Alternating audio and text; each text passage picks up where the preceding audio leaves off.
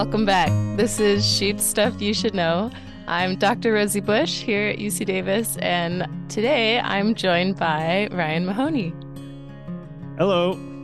How are you? I always want to call people doctor, and Doctor, I almost called you Dr. Ryan Mahoney. I'm not a doctor at all.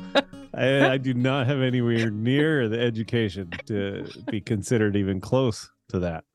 But yeah, how are you today? I'm good. How was Thanksgiving? Oh my goodness, it felt like a year ago already. Yeah, you all ready for Christmas? Throw out all the fall decorations and just go straight to winter? Yep. Yeah, no, it was amazing. We do it with my family, like my immediate family, my mom, my sisters, and my sister and her family, and then my husband's family, so his parents and his brother's family. And so it's 20 people. It's not crazy, but that's big for my house. It's a lot of food. I mean, it's a lot of food. Yeah, because that's still like, I don't know what you need, about 10 to 12 pounds of food. Yeah, we did a 19-pound turkey. I almost said chicken. Yeah, so it'd be a very big chicken. It'd be a huge chicken. It was a big turkey. Yeah. But yeah, I think the magic of which is, I don't know, it's fun for me, but getting everything out at once and ready, and yeah, having things warm all at the same time. Such a skill. It's so hard to do. And especially with my one oven and 4 burners. Yeah, that's the thing, is like, I was thinking like that, my mom's got a double oven, and so it's a little easier because she's got a heat plate. That's one thing she bought. Great innovation was a little heat plate. So she called me. I was in charge of cooking the green beans, and she told me to fire them before everything was ready. She kind of anticipated the heating up of the turkey, and so she's like, go ahead and cook them now. And I cooked them. And then it was like, we need like 20 more minutes. So I was able to put the beans on a heat plate, and we were totally fine. It was really good. Awesome. So yeah, but I don't know. It's an art to do that. It's hard. Yeah. Especially smaller the kitchen. Yes. My mom has a double oven, and I think 6 burners, and it's a total different story. Yeah. I have a single oven and just 4 burners, but I also did not host Thanksgiving, so it was totally fine, easy for me. I sat on the couch and watched football, so it was fun. Yeah. And then we had my sister's family stayed over, and we made croissants because I thought it would be fun to do with them. Forgetting my sister is gluten-free. I don't know what to do. Everything I do has gluten in it, so. It's no fun. Yeah, but she can eat sourdough because I guess it's easier for people to digest. But anyway, so. That's weird. Yeah. That's interesting. All the bacteria and the fermentation process makes sourdough easier for people who have gluten sensitivities. So. Well, that's a really exciting thing. See, God wants everybody to eat sourdough bread because it's just that good. Yes. Yeah. That's funny. Yeah. Make you allergic to everything except for sourdough bread. Yes. That's cool. So did you guys get your tree yet? Or no, my oldest daughter we have a fake tree, and she put that up on like the 1st of November. Okay. And she was very excited and got that put up. But I think probably this weekend we'll go grab a real tree, put it up. But we got decorations out. We don't have any Christmas lights up yet because I'm lazy. But yeah, I'm asking Brian to do that this year. Like, yeah, trying to get the kids to ask him, so it's not just me. Yeah, it's a lot of work to do that. I mean, I don't know. And then like you gotta like hang it right, and then I always get annoyed at I'm really paranoid about overloading circuits and shorting things out. I get it's one of my, I don't know, idiosyncrasies or something, where I always get very nervous about plugging too many things into a wall. And so like when I do Christmas lights, I got so many extension cords, and like I got rules on, I'm only going to do 2 lines at a time, or maybe 3 on this one. And anyway, I got it all spread out, and then I do all that, and then I still blow out strands after I get stuff done, and it's just it's so annoying. Then I like spend all the time because I'm too cheap to buy new ones. I try to like replace the fuses, and then I go through every bulb to replace the bulbs, and it's just a giant exercise. So Yeah. I don't know. I'm always impressed. I'm so impressed by those people that are able to decorate and handle those Christmas lights. You know, like they really light up the whole house, because it really, you know, one, it takes some courage, you know, and trust that you're not going to burn down your house. Yeah. And then it's also really amazing that they're able to manage the electricity that way, you know. And I know they got like power efficient bulbs and different things like that, you know, or that, you know, that there's ways to do it. But I'm not an electrician. I'm a sheep herder. And so when I put up my Christmas lights, I tend to screw it up. So, but it's fun. Yeah. The angel on our tree was out, and it was out last year, and Brian fixed the fuses in the little what do you call it? Plug. Yeah. And then, but this year it was a bulb, and we didn't have any more extra bulbs. So he went to Home Depot, found the bulb. It was the wrong kind of bulb, but it still at least completed the circuit. So it's not the right voltage. It's lower, so it doesn't shine as bright as the other ones, but the rest of them are on. So hey, that's all right. I it's call like that a a win. 12-year-old angel. So I'm happy. So you probably can't even, the bulbs are probably illegal in California now. I know. Yeah, you can't get that voltage anymore. Yeah. You'll have to go to Nevada. Yeah. You got to go get one of your sheep friends in Nevada to smuggle it into the state. Yeah. Now it's on public now. It's public record. You're gonna get the incandescent light bulb police to your house now. All right, let's talk about sheep. Oh, So what are you fun. guys up to now? You've done lambing, you've been marking lambs. What else do you have going on? Well, most important thing I did is I planted all my onions and garlic in my garden, because that's what you gotta get it in at Thanksgiving. That's my dad's rule. And so I obediently planted my onions and garlic. And they're bulbs that you plant, right? Bulbs. Well, he does the shoots. I do the bulbs because I don't have the patience. Well, I'm not going to drive to Petaluma, and because he's retired and I'm not. So I'm going to go and find what I can on the routes that I'm traveling. I'm not going to go an hour out of my way to get them. But anyway, he's got them, and he's got his, and I was really proud of mine. I got mine in, and I planted them all and all this stuff. And then he goes and he sends me a picture of his that are all planted, and it's like everything. He's got the plastic laid down for the weed control. It's like 5 times the size of mine. It's like, I don't know, something crazy, like 350 onions or something. It's like, Wow. puts me to shame. So I'm like sitting there all puffing up my chest, all proud of myself. And then my dad sends me his photo of his onions. I'm like, oh man. What does he do with Mine are 350 mine are gonna onions? taste better. That's nearly an onion a day. Gives a lot of them out. Okay. Yeah, he shares. And it's good. Like I was telling him too, like I really try to plant. I don't take his extras, because I try to plant things he doesn't plant, because he grows so much of what he has. Like I'm not gonna, I don't need any red onions. I don't need to grow red onions, because my dad grew 300 of them, and I'm not gonna be able to eat any of it. No. So I think I got like some sweet yellow onions or something like that, and some fancy flavorful garlic, just a little stronger variety. He likes growing the big elephant ones. Yeah, I ordered shallots and garlic last spring when I was like, I'm gonna start a kitchen garden and Is there have a kitchen garden, and so you're gonna get the fall vegetables in the spring? Yeah. Well, I ordered them. They didn't ship. I just got them, and you're supposed to plant them now. Yeah. Well, they came in the mail. I was like, oh yeah, I forgot about that idea. I don't have planters, but so now they're sitting in my garage. I need to plant them somewhere, but yeah, that's all right. You'll find a spot. Yeah. Well, cool. Well, you asked me what we're doing on the ranch, and I jokingly responded with what I wasn't doing on the ranch, because I don't know. So because we're busy, so we finished marking Thanksgiving. We marked our last bunch of lambs. We still have a little bunch of, I think we have like 200 heavies left. So, I mean, it was incredible lambing, how we just lambed everything all super quick. But we do have a handful left. So we'll mark those probably in 3-4 weeks. We have our bummers. We have 91 of those bummers are all marked and should be 1 week from being weaned off the milk. And then we got another like 80 or 90, something like that we're going to start the process next week. So moving along there. And that sounds like your kind of typical rate of bummers.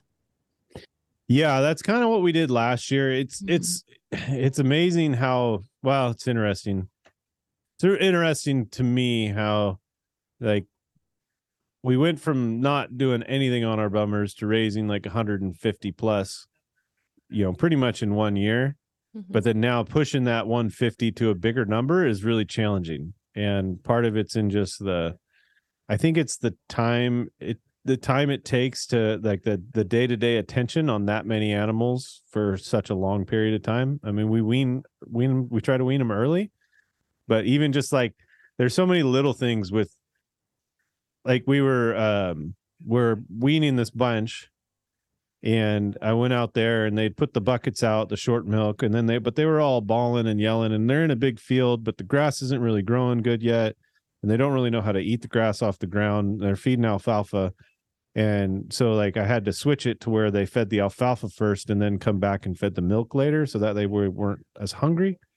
But it's like these little changes, because that's correct for the day I was out there. But 2 weeks ago, it wasn't correct. They needed to do the milk first and then the alfalfa. And there's so many like little day-to-day things that are different. And every time I go out there, I see something. I see, we need to bring them in and, give antibiotics to a third of them, or we got this problems looks like it's kind of going through. And they're so sensitive and they change day to day. And so kind of staying on top of that many is a challenge for the entire time. And so it's really hard. I don't know why. It's just hard to push. And so far it's been hard to push beyond that number. And I think it's tied to like just the size of our facility and our human capacity to make that much milk. So anyway. Do your guys notice those changes that you said when you go out there, you notice things? Do your guys notice them and kind of tell you things look a little different or not really? Depends on the guy. Yeah. Depends on the guy. It's one of those bad jobs, and so people don't like doing it. So a lot of times the guys that would notice it don't do that job. Because it's the best job. I want to that's my retirement plan. Yeah, but I also think it's like they recognize that once they step into it, it's going to be a full day's worth of work to work through it, and so they kind of just. I mean, this sounds bad. It sounds babies, bad. They need you. I know, and we definitely put the time into them. And I'm not disparaging the guy that's in charge of them at all, but like when you're in there just making that much milk, doing the same routine every day, it's challenging. And because you do have to kind of move beyond the job when you're handling those babies. It's just a challenge. I mean, I have the same struggle too. I go through 40 days of lambing, working, 7 days straight all the way through. And by the end of it, I mean, you go to that barn and you're like, oh man, I got to make 40 gallons of milk today. Like this is not exciting at all. And then I got 2 more months to look forward to making that much milk. So it's kind of and cleaning everything. And it's got to be validating though, when you see the difference that it makes. I love it. Yeah. But that's where you got to find the reward, but it's still hard. Like that's what makes farming hard, is that everyday monotonous job. It's not you have the picture of the farmer who's covered in dirt because of a hard day's work, but it's that monotonous work day after day after day after day. It's that dairyman that goes out and milks his cow every day. That's what makes farming hard, because you have to milk that cow. Like you get COVID, you have to milk that cow. Like it just, it's that kind of a business, and that's what really makes it hard. So yeah. No, I remember. Gosh, I can't remember. Well, and it was, I don't know. There's a lot of times where things happen and you're still raising those animals. You're doing what they have to do. And it's even if, for whatever reason, it's not, you can't get paid for it. Like if your bulk tank is full or whatever, you still have to take care of those animals, even if that milk isn't going into the food supply. Yeah, for if you have to whatever dump it reason. down the drain, you still have to get it out of the cow. Yeah. Yeah, no matter what. Yeah. Yeah. Cool. Yeah.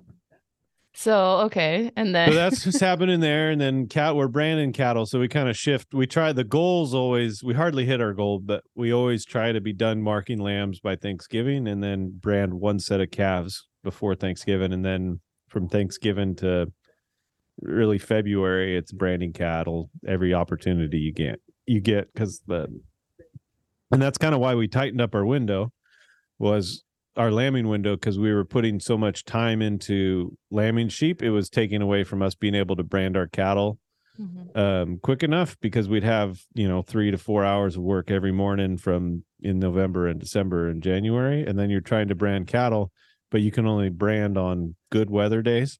And so you get rain in the winter, and it's always been a challenge. So, and when you're branding, are you doing any vaccines or castrating?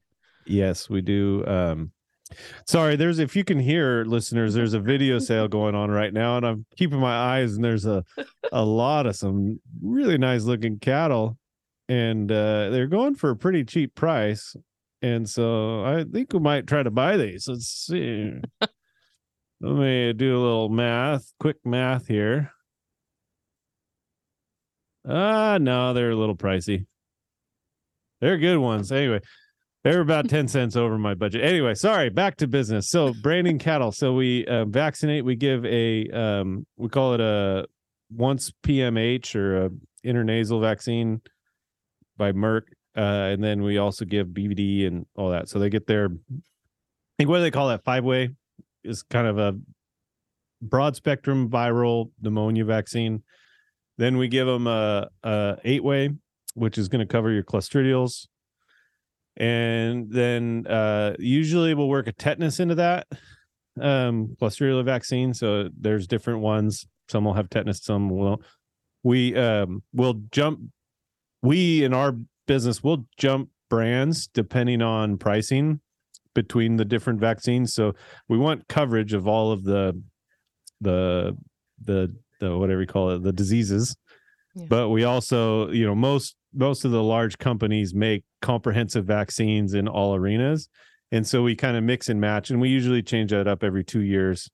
Depending I think that's a good point, though. I've had clients come in with calves with tetanus that were like, well, we gave it a 7-way or an 8-way, but they don't all have tetanus in them. It's important to look and make sure that they actually have what you're wanting to cover. Yeah. And you could do things too. So like tetanus vaccines, if you're going to ban the steers, you absolutely need a tetanus vaccine. If you're going to knife cut them, you don't. You can get away with it. You're veterinarian, you're shaking your head because yes, from anytime we do a surgery, yeah, because you have a wound and it's the healing process, but the knife cut wound heals so much faster than the band that when you look at occurrences, we have way more problems with bands than we ever have with knife cuts. That doesn't mean we omit it. Like I said, we include it, but you got to understand your risks in the whole process, and then get the vaccination program that kind of matches that. It's kind of what we try to approach. But a tetanus vaccine doesn't add a lot of cost to your clostridial vaccine program. And like when we're doing surgery, we're using sterile instruments, and we still vaccinate. We booster tetanus at those time points. And when you're knife cutting a castration, it's nowhere near sterile. So there's still risk with knife cutting castrations. You'll see fewer cases, but you'll still see cases. Yeah, I agree 100%. I'm just saying, like, your risk is so much different with I guess when you have a band, my main point is when you band, you have to have tetanus, like no matter what. You can kind of work in the gray a little bit on other areas. I'm not recommending it, but there's, definitely with the bands, it just takes a long time to heal. Yeah. So, and then we do a dewormer as well, usually an injectable. So let me think. And then, we have different programs. So like we'll have, NHTC for European. They have so many programs now for cattle. It's crazy. They have a new one called VegFed, which is like certified that you feed only like grass Plant. and stuff. And Oh, literally it's just grass or it's plants? no plants. So like it's feedlot. It's literally 99%. I mean, I don't know what the percentage is. There's some tallow and some feed rations and some TMRs, but like that's literally the majority of all cattle sold in the US. But for a Saudi Arabian export for this one market, they need this veg fed certification. So then you got to pay some company to come out and verify that your veg is fed. Anyway, it's like there's so much. But anyway, NHTC is non-hormone treated. We do that. We do age and source, which allows for export into like Japan and some of those countries like that require under a certain age, especially on our Wagyu cattle, because they finish at a later age. Some of those age requirements are really important to have sourced, your age and source on that. A lot of your commercial Angus cattle, you don't need to really worry about it because they're almost all under that. But the programs do pay more money because your grocery stores and retailers and stuff have paid a premium because there's less supply of what they're selling. So because anyway, it's not because there's not cattle that qualify, it's because there's a lack of cattle that have the paperwork that shows they qualified. Anyway, so yeah, I don't know, that's it. Then we put a brand. But anyway, I was saying on the NHTC, so our Wagyus are NHTC free, but on our Angus cattle, we do use an implant on our steers only. Okay. So, and it's a estrogen implant. So. Okay. And your brand is a hot brand? Hot brand, yep. Is it? E-bar on the right hip. Cool. Yeah. Cool. And are you feeding lambs at the moment? Not many. We lower our inventories for the winter because you get a lot of rain. Mm-hmm. And then corn's got so expensive that we got this inverse market right now where your cost of gain is substantially higher than the fat lamb price.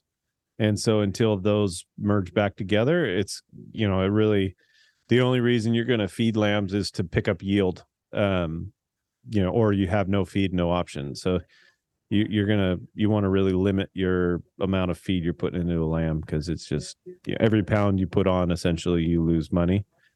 Unless if you would have sent them to town, they yield it's like pasture. If they're thinned out pasture lambs, they'll yield at like 35%. And feedlot lambs pretty much yield 48 to 50%. So they take the hot dress carcass weight times 2. And you take that weight divided by your live weight, and that's the yield. So if you're 35% yield, you would be your pay weight, which is double the hot dressed, is 70% of the live weight. So we have our irrigated pasture. You sell down the inventories going into the winter, and then you have your carryover inventory, and you have to stock that pasture. So that way you're fully to overstocked on April 15th, because that's when it really explodes and you almost can't have enough livestock on the pasture. If you don't have the right stocking rates, your pasture will, you grow too much on our ground, or you grow too much ryegrass. The ryegrass then matures and falls down, and you end up cutting your feed production by about almost half for the summer and fall, because that grass lays on top of where that clover would grow, and you have 50% of the clover you normally would have if you have it grazed off properly in the spring. And so wintertime is sourcing livestock over the entire winter, ramping up into that real high grass peak demand on April 15th to May 1st. And so that's what we're doing. So that's why I'm watching this auction right now, because these are cattle that are going to come in December. And so go ahead. No, I was just going to say, I've also seen cattle get listeriosis from grazing pastures that grew too long, fell over, and then whatever was underneath fermented basically. And they got listeria. Yeah, it's like that's silage. Interesting. Yeah. These were just pasture cattle, and one of them, I was like, "That's listeriosis," and they treated it, and he got better. But it was, that's really fascinating. Yeah, another reason to make sure you have good stocking. Yeah, it's amazing because it's so much of our season is built off of how we stock in the spring. Like it's so critical to get that stocking rate proper. It's really, really, really challenging. I missed that other lot too. I only got, it only went for $2. So I was 10 cents off of that one. But anyway, it's interesting because and we buy cattle and sheep this time of year. It kind of is opportunistic. And so we really look at you just want to look at the highest and best use of that clover, but then get animals sourced to be able to graze it off. Because a lot of people, the easy way to do it is to take a hay cutting in the spring. You take a hay cutting on May 1st, and then you're kind of cheating because you're taking that top off. But then when you have an animal graze that pasture, they do such a better job of harvesting the plant and allowing for the other plants to flourish. So whereas that swather, it's going to go at a level and just, mow everything at that one level, and that's it. And then you have your windrow damaged area, you're running vehicles over the tops of it. So you have a lot of issues with that. And the other problem too is when you're rotating animals through, you're able to keep your moisture consistent.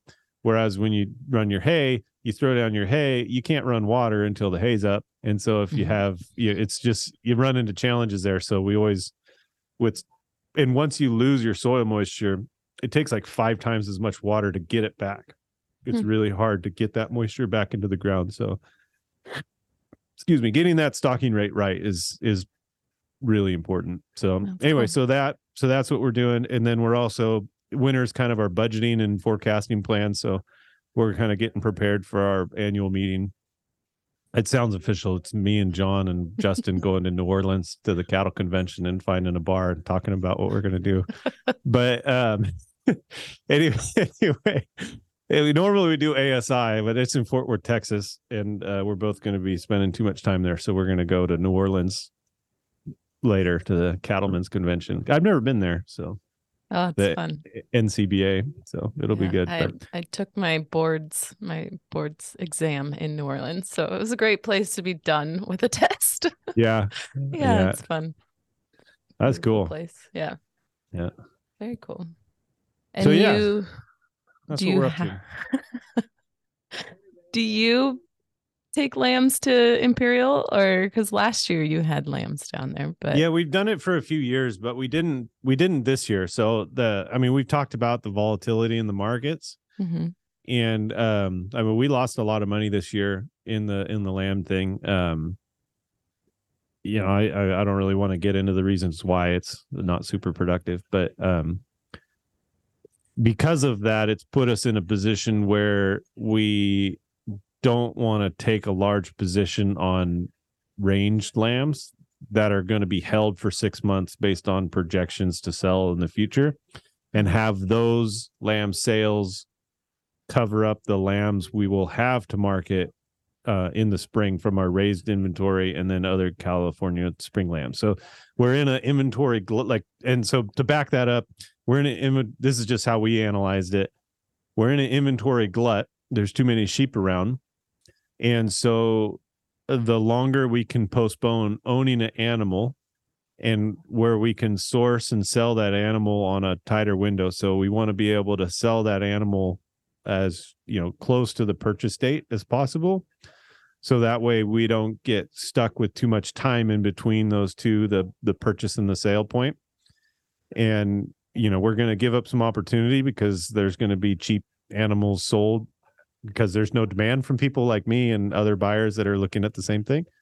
But you don't have that risk. You're not tying up your capital. Interest rates are definitely affecting feeder buyers.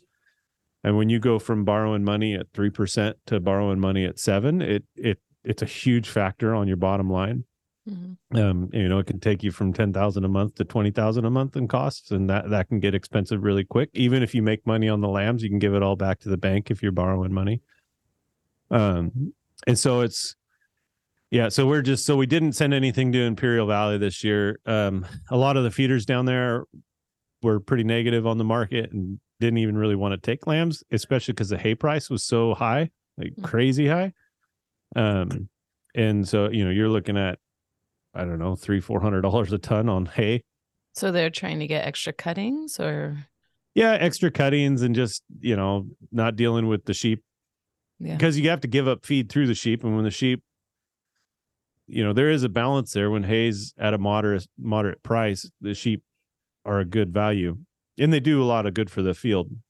But when it gets to another point and the spread is so different, it's crazy. And just like I was saying, like on the corn, cost of gains in the feedlot are exceeding the feed, like the live price. So I don't know, our cost of gains are anywhere from $1.50 to $1.80 cost of gain. So for 1 pound of gain, it costs $1.50 to $1.80 to put it on. But the fat price is sitting at was sitting at $1.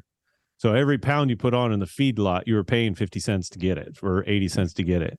Yeah. And so it costs so much money to do that it's non-sustainable. And really the cost of gains down there in the valley, you're looking at, your good performing lambs would be under $1, but your poor performing lambs would be $1.10, $1.20.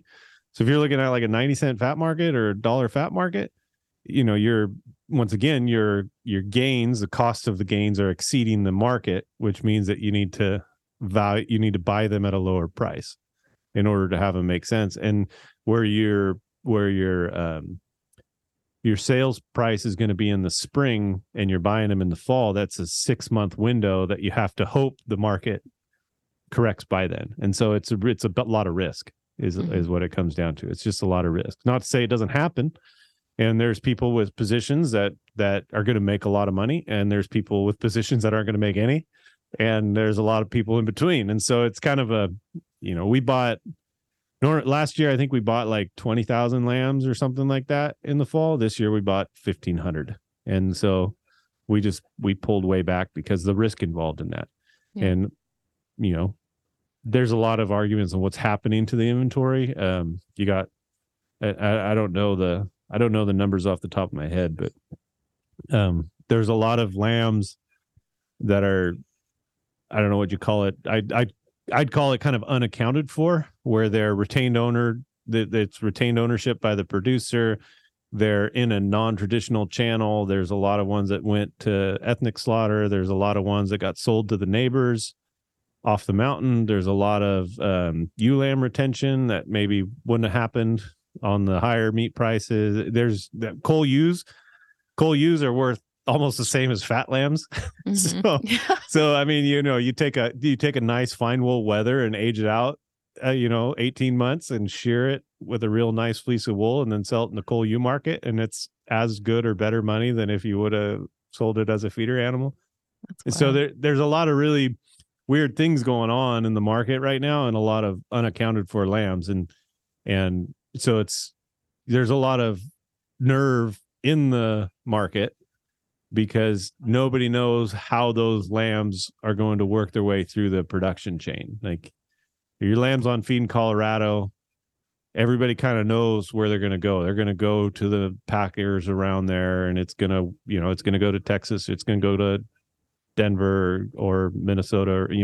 We know where those are going to go, but this big number of unknown animals that are kind of just unaccounted for because they don't fit into the traditional, you used to be able to go count Imperial Valley, count Colorado feedlot, count Oregon grass, and be able to account for most of the fall lamb. Mm-hmm. And that's just not the case. Yeah. So it makes for a lot of risk. So, yeah. But a lot of opportunity. I mean, a lot of money's made in down markets. So, just kind of got to weigh your risk and understand where you're at and go from there, which is why it's important that me and John and Justin go to New Orleans and really think about these things. A good long think about it. That's good. That's very cool.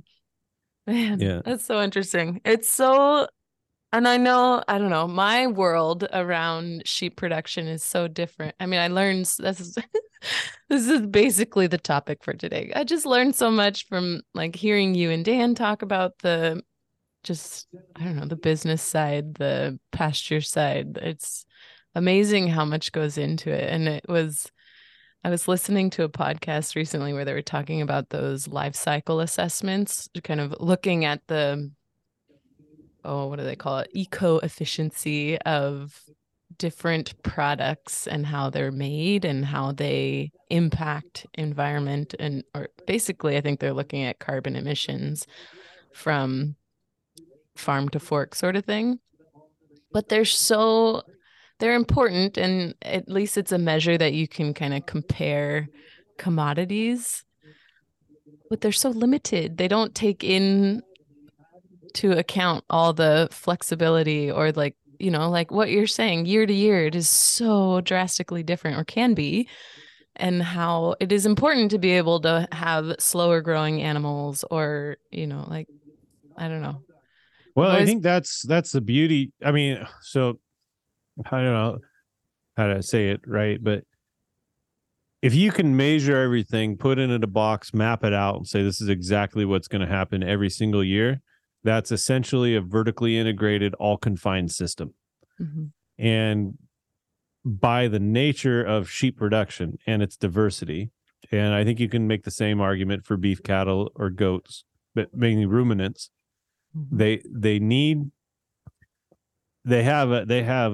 have a intimate relationship with nature and biology and grass, and because of that, you can't control grass. We can talk about global warming, we can talk about climate change, we can talk about the effects it's going to have on things, but pretty much the unanimous opinion is that it's unpredictable, right? It's uncontrollable. You can influence it for the better or the worse, and that's where people get caught up politically, is whether that's in existence. But really, when you step back, you can't control that year to year. We can't control year to year rainfall in California, and a lot of these measurements and systems are built on the idea of how can we control it all? Well, the only way to control it all is lock them up and put them all in a climate controlled area where you're controlling everything from the weather to the feed. And I'm not saying that's bad. It's worked really well in like some poultry production and stuff like that. But when it comes to ruminants, it's just so challenging because there's such a tie to grass, and it's I think it's one of the blessings of cattle and sheep ranching is that no matter what kind of system you put together, growing grass in your backyard and feeding it off with a cow is going to be cheaper than locking it up and bringing feed to it. So like, no matter, like it's going to be impossible to get rid of all grass, like grazing. You just can't do it because it's just, at the end of the day, it's going to rain and there's going to be some grass and you can feed it off through an animal, and that's going to be cheap.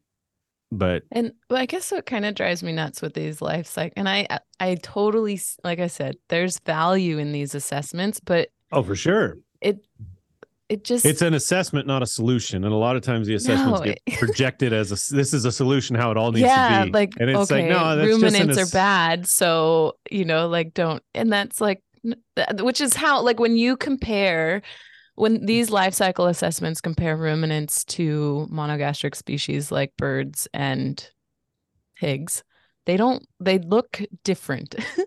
But it doesn't take into account the soil benefits or, fire fuel reduction, like all those other ecosystem benefits that happen through grazing, or even, like you have people grazing orchards, so they're not mowing with fossil fuel mowers or things like that, tractors. Yeah. Like it doesn't take any of that into account. Does it guarantee those things are happening in every system? No, but I don't know. I think it's interesting. So last year at ASI, we had Dr. Frank. That's kind of when like science turns into marketing. Like when they start using science to market products, I think that's where it gets all corrupted. Because if, like the life cycle analysis it's good information. It's interesting to learn, and it's a piece of information that you can use to change how you do things. Mm-hmm. But it's not like when that one study gets held up and says this is why this needs to happen, that's when it gets corrupted, because you're no longer engaged in like science. You're now engaged in politics, and you're not using that information to make changes on your place or do this or that. It's now, this is why a consumer needs to buy this product. This is why this product is bad and a consumer needs to not buy it. And that's where it gets messed up, I think. Yeah. Yeah, no, I think you're right. I think that's one You're of the you're on a line with Mitlerner. Was you're going to mention Mitlerner's Oh talk? yeah, I was just because so last year at ASI he was the keynote speaker, and that's one of the things that I think drives him nuts is he does a lot of this research to help. You know, like he said, a lot of the research is funded by industry because no one else is going to pay for it, and industry is looking for places that they can make improvements, right? Where can we start making change to help with carbon drawdown or reduce emissions or however you want to look at it? That's why that research is done, because if you can identify some of the key points that we can work on, then great. And then, but what it does is, like you said, it gives people a piece of paper to wave around and say, this is the problem, this is why ag is the problem. And it's like they're missing the elephant in the room, which is, you know, all of these other uses for fossil fuels and things like that. And I think that's what drives him nuts, is his work gets thrown around like, okay, not as being a stepping stone to finding solutions, but it gets, you know, thrown in front of to mask these big problems that also need to be worked on. Not that we, you know, should not have Well, transportation or things like that, but there's certainly places where we could make some big improvements. so much of science is inquiry and discovery. Right? You're discovering and you're inquiring and you're learning and you're digging into the whys. And when you have a white paper come out, the best white paper offers a explanation, but then also opens a door to more questions, right? And so, like, Yeah. it was so often when it comes to, and I think that's kind of why I keep tying this back to marketing. I feel like the reaction now is when that white paper comes out, it's see this is it, this is what we know now, and this is the truth, and everything is based off of this, and so anything in conflict is canceled. And it's like it's disingenuous to what that process is. And I think as farmers and ranchers, especially ranchers, grass ranchers especially, you the first thing you learn after a couple of years dealing with growing grass is that, you know, every year is different. Every, you know, things evolve, right? Things change, the organisms change, your parasites change, their resistance changes, and you have to change with them. You have to rotate your wormers, you have to change your grazing patterns, you have to supplement one year, you have to supplement something else another year, you have a vitamin A problem this year, you have a copper problem this year. I mean, it's such a constant journey. It's like, you know, you're constantly working on this thing, and the year you have it right, it's different the next year and you're wrong again. So it's like, I don't know, you gotta, that I think it's kind of natural for us to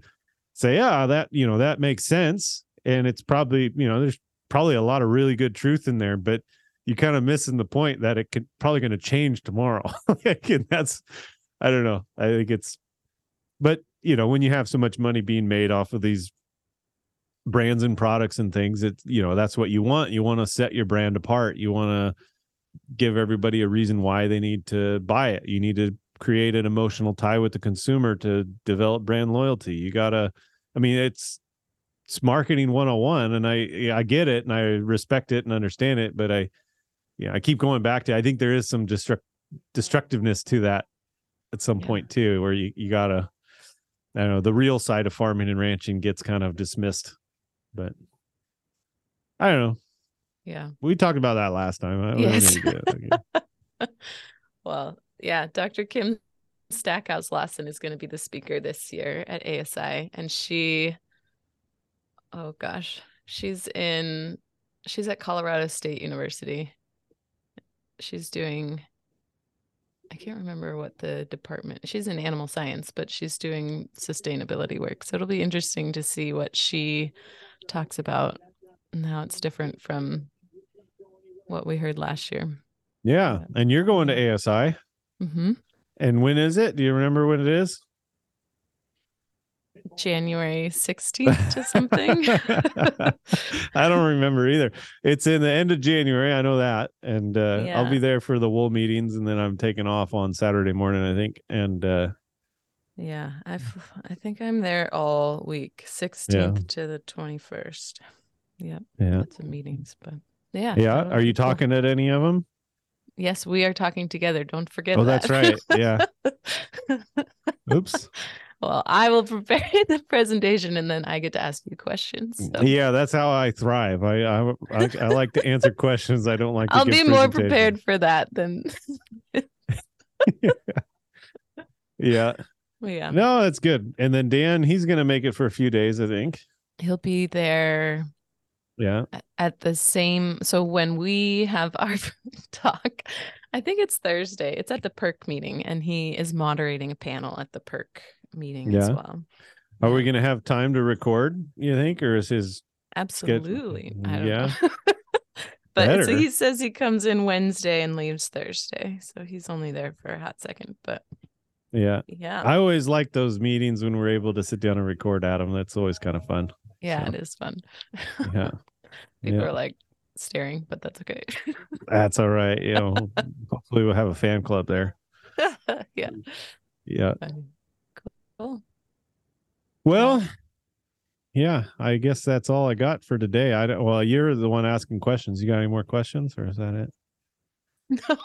I don't have anything else to say. I don't know. I just kind of, I know it was kind of related to what we talked. Well, you made it related to what we talked about last time, but I thought it would be interesting to talk about the life cycle assessments. And I think they are important, but I do think it's important to understand their limitations. And like you said, they aren't the solution. They're helping to identify help us to ask the right questions and identify. Yeah, and I think a lot of that science is new to it's new to me, and I think it's new to a lot of farmers, and because of the politicization of a lot of that stuff, it's easily rejected. Mm-hmm. And I think there's a lot we can learn about our own farms in it. If there's a lot of really good information on how we can improve things. There's a lot of good information on what we're doing right in there. Yeah. And a lot of questions to be asked by a lot of them, but I think go ahead. For the researchers that are doing it, the sheep industry is so different from, traditional beef industry, where there were a lot of questions asked of the folks that were presenting their work. And they're like, it's so, with co-species grazing, how do you consider that? How do you, you can have two species on the same amount of pasture and use that even more effectively than with one species. So how do you consider that? Where does wool fit into this picture? And so it's you can't just copy and paste what they've done in other industries because it is so different. And it also shows that maybe these other industries just didn't consider some of those things. And so, even with the science, when we're trying to make things that are replicable, that you can compare across industries, it is still so new. And it's important for all of us as researchers and engaged with the process to realize that there isn't a gold standard. It's constantly developing and improving. And I think it's interesting. Yeah, I think it's dangerous to dismiss it because it's important to try to, but I do think, I keep going back to, I think that there's always going to be an innate struggle to map out the effect because the thing being measured is constantly changing. Exactly. And so which is why you're, asking you about what you guys are doing this year and how different that is from last year is so important to this whole story. It is so different. Yeah. Yeah. And it's important that it's different because it's helping you stay in the business. Well, and not just that. You did exactly what you did last year. If you bought 20,000 lambs like you did last year, be totally different. Right. And that's part of sustainability, like you said. And our decisions are made we have economic, I spent a lot of time talking about economic considerations and market evaluation and risk and all that stuff. But ultimately we are blessed with a pasture and we have to maintain that pasture. And our decisions are based off of how to best utilize that pasture, not just for the current year, but for all years. And so it's like, it sources back to that. Like the drastic differences are because of the differences we've had. I mean, really, a lot of it's the differences we've had in years, just straight rainfall in the last 5 years have been so erratic. Our rains are coming differently. Typically, we'd have like more rain, but less rains per day. We're having heavier rains and then dry spells, which is, it's good. It's really good in some areas. It's really bad in other areas. Like it just affects, but it's different. And so, how do you, I mean, I think there's such a, I get worried that the research and the discussions and the arguments on whether it's good or bad get caught up in that attempt to measure it all into one system. But you got to constantly recognize that it's impossible to it's impossible to capture it all because it's changing so constantly. And there's many factors. And if you do measure it all, it's because you've confined and controlled it all. Like you've actually done what they don't want us to do, which is what researchers love. Because it's easy, because you can then measure everything. Yeah. And so, but that's that's kind of the drive you're working against. And it's just important to have that, to continue to learn and improve, because we can make great informed decisions. I mean, we've changed our outlook on how to apply compost on our rangelands much differently than we did 4 or 5 years ago, based on that kind of science. So it's really good stuff. Our cover crop system, like the cover crop mix that we have, was an evolution through that. So there's good stuff we can glean from it, but I feel like so often, like the drive always goes to, here's our big project. Now we need a result. We have to put it all on a paper. And so I remember helping him. It was a master's student was doing her project on measuring the effect of the sheep industry. And like, I think I told her at one point, I was like, you just got to pick something and measure it and go. Like you have to you can't account for all the variables. You just have to take your best guess and go with it. And that's kind of what had to happen on that page. So when you actually have that final measured result, it's because somebody somewhere said, all right, this is the average, and just stuck it in there. Yeah. And so you got to have that in the back of your mind when you're interpreting that information, that, it's really diverse. But that's it. That's exactly it. I was talking to someone about this last week. I gave a guest lecture in animal science, and we were just chatting afterwards. And I was saying how challenging it is for me to design a project, because I get hung up on all those variabilities and just like all the reasons why what I'm doing may not represent what I actually want it to represent. And I'm like, but so many research, just go in, do it, measure it. But you have when you're presenting that information, you have to know where the limitations are and present it that way. Like this only applies to this exact situation that it was measured in, but we could potentially apply it in other ways, knowing that these are the limitations of doing that. And I need to figure out how to stop getting hung up on, not, like you said, just pick it, do it, but still understand those limitations. I'm still at that level. I think that's it's good that you're still there, because I think a lot of research is done past that, where they just ignore the limitations and pursue the research in a fixed and then they present it like, this is the answer. This is the answer, because the answer is and you got to get funding for research and all, and it's all tied to measurables. I mean, it's kind of a wheel, but I think it's important to know that when you get that stuff, to have that in the back of your head, that I don't know. Recently, I'm obviously an extension. And so recently I was planning a project, and they asked, well, what are you going to do for extension with this project? I'm like, oh, this is just the very beginning. I'm not going to have findings that I can teach ranchers from this one project. We're going to generate more questions that will, help with ongoing research, but we're not going to have workshops after this one project. Yeah. And it's hard to explain that to folks because it's like, well, won't you have some findings? And it's like, well, we can teach people how to do some things, but it's not going to be like the answers that we find. Yeah, that's hard. All right, I got another lot of cattle I got to pay attention to, so I'm gonna cut this off. But it was super fun. I love the topic. I love the banter that rambles the best because that's how my brain works. So thank you so much. This is Sheep Stuff You Should Know. We'll see you next time.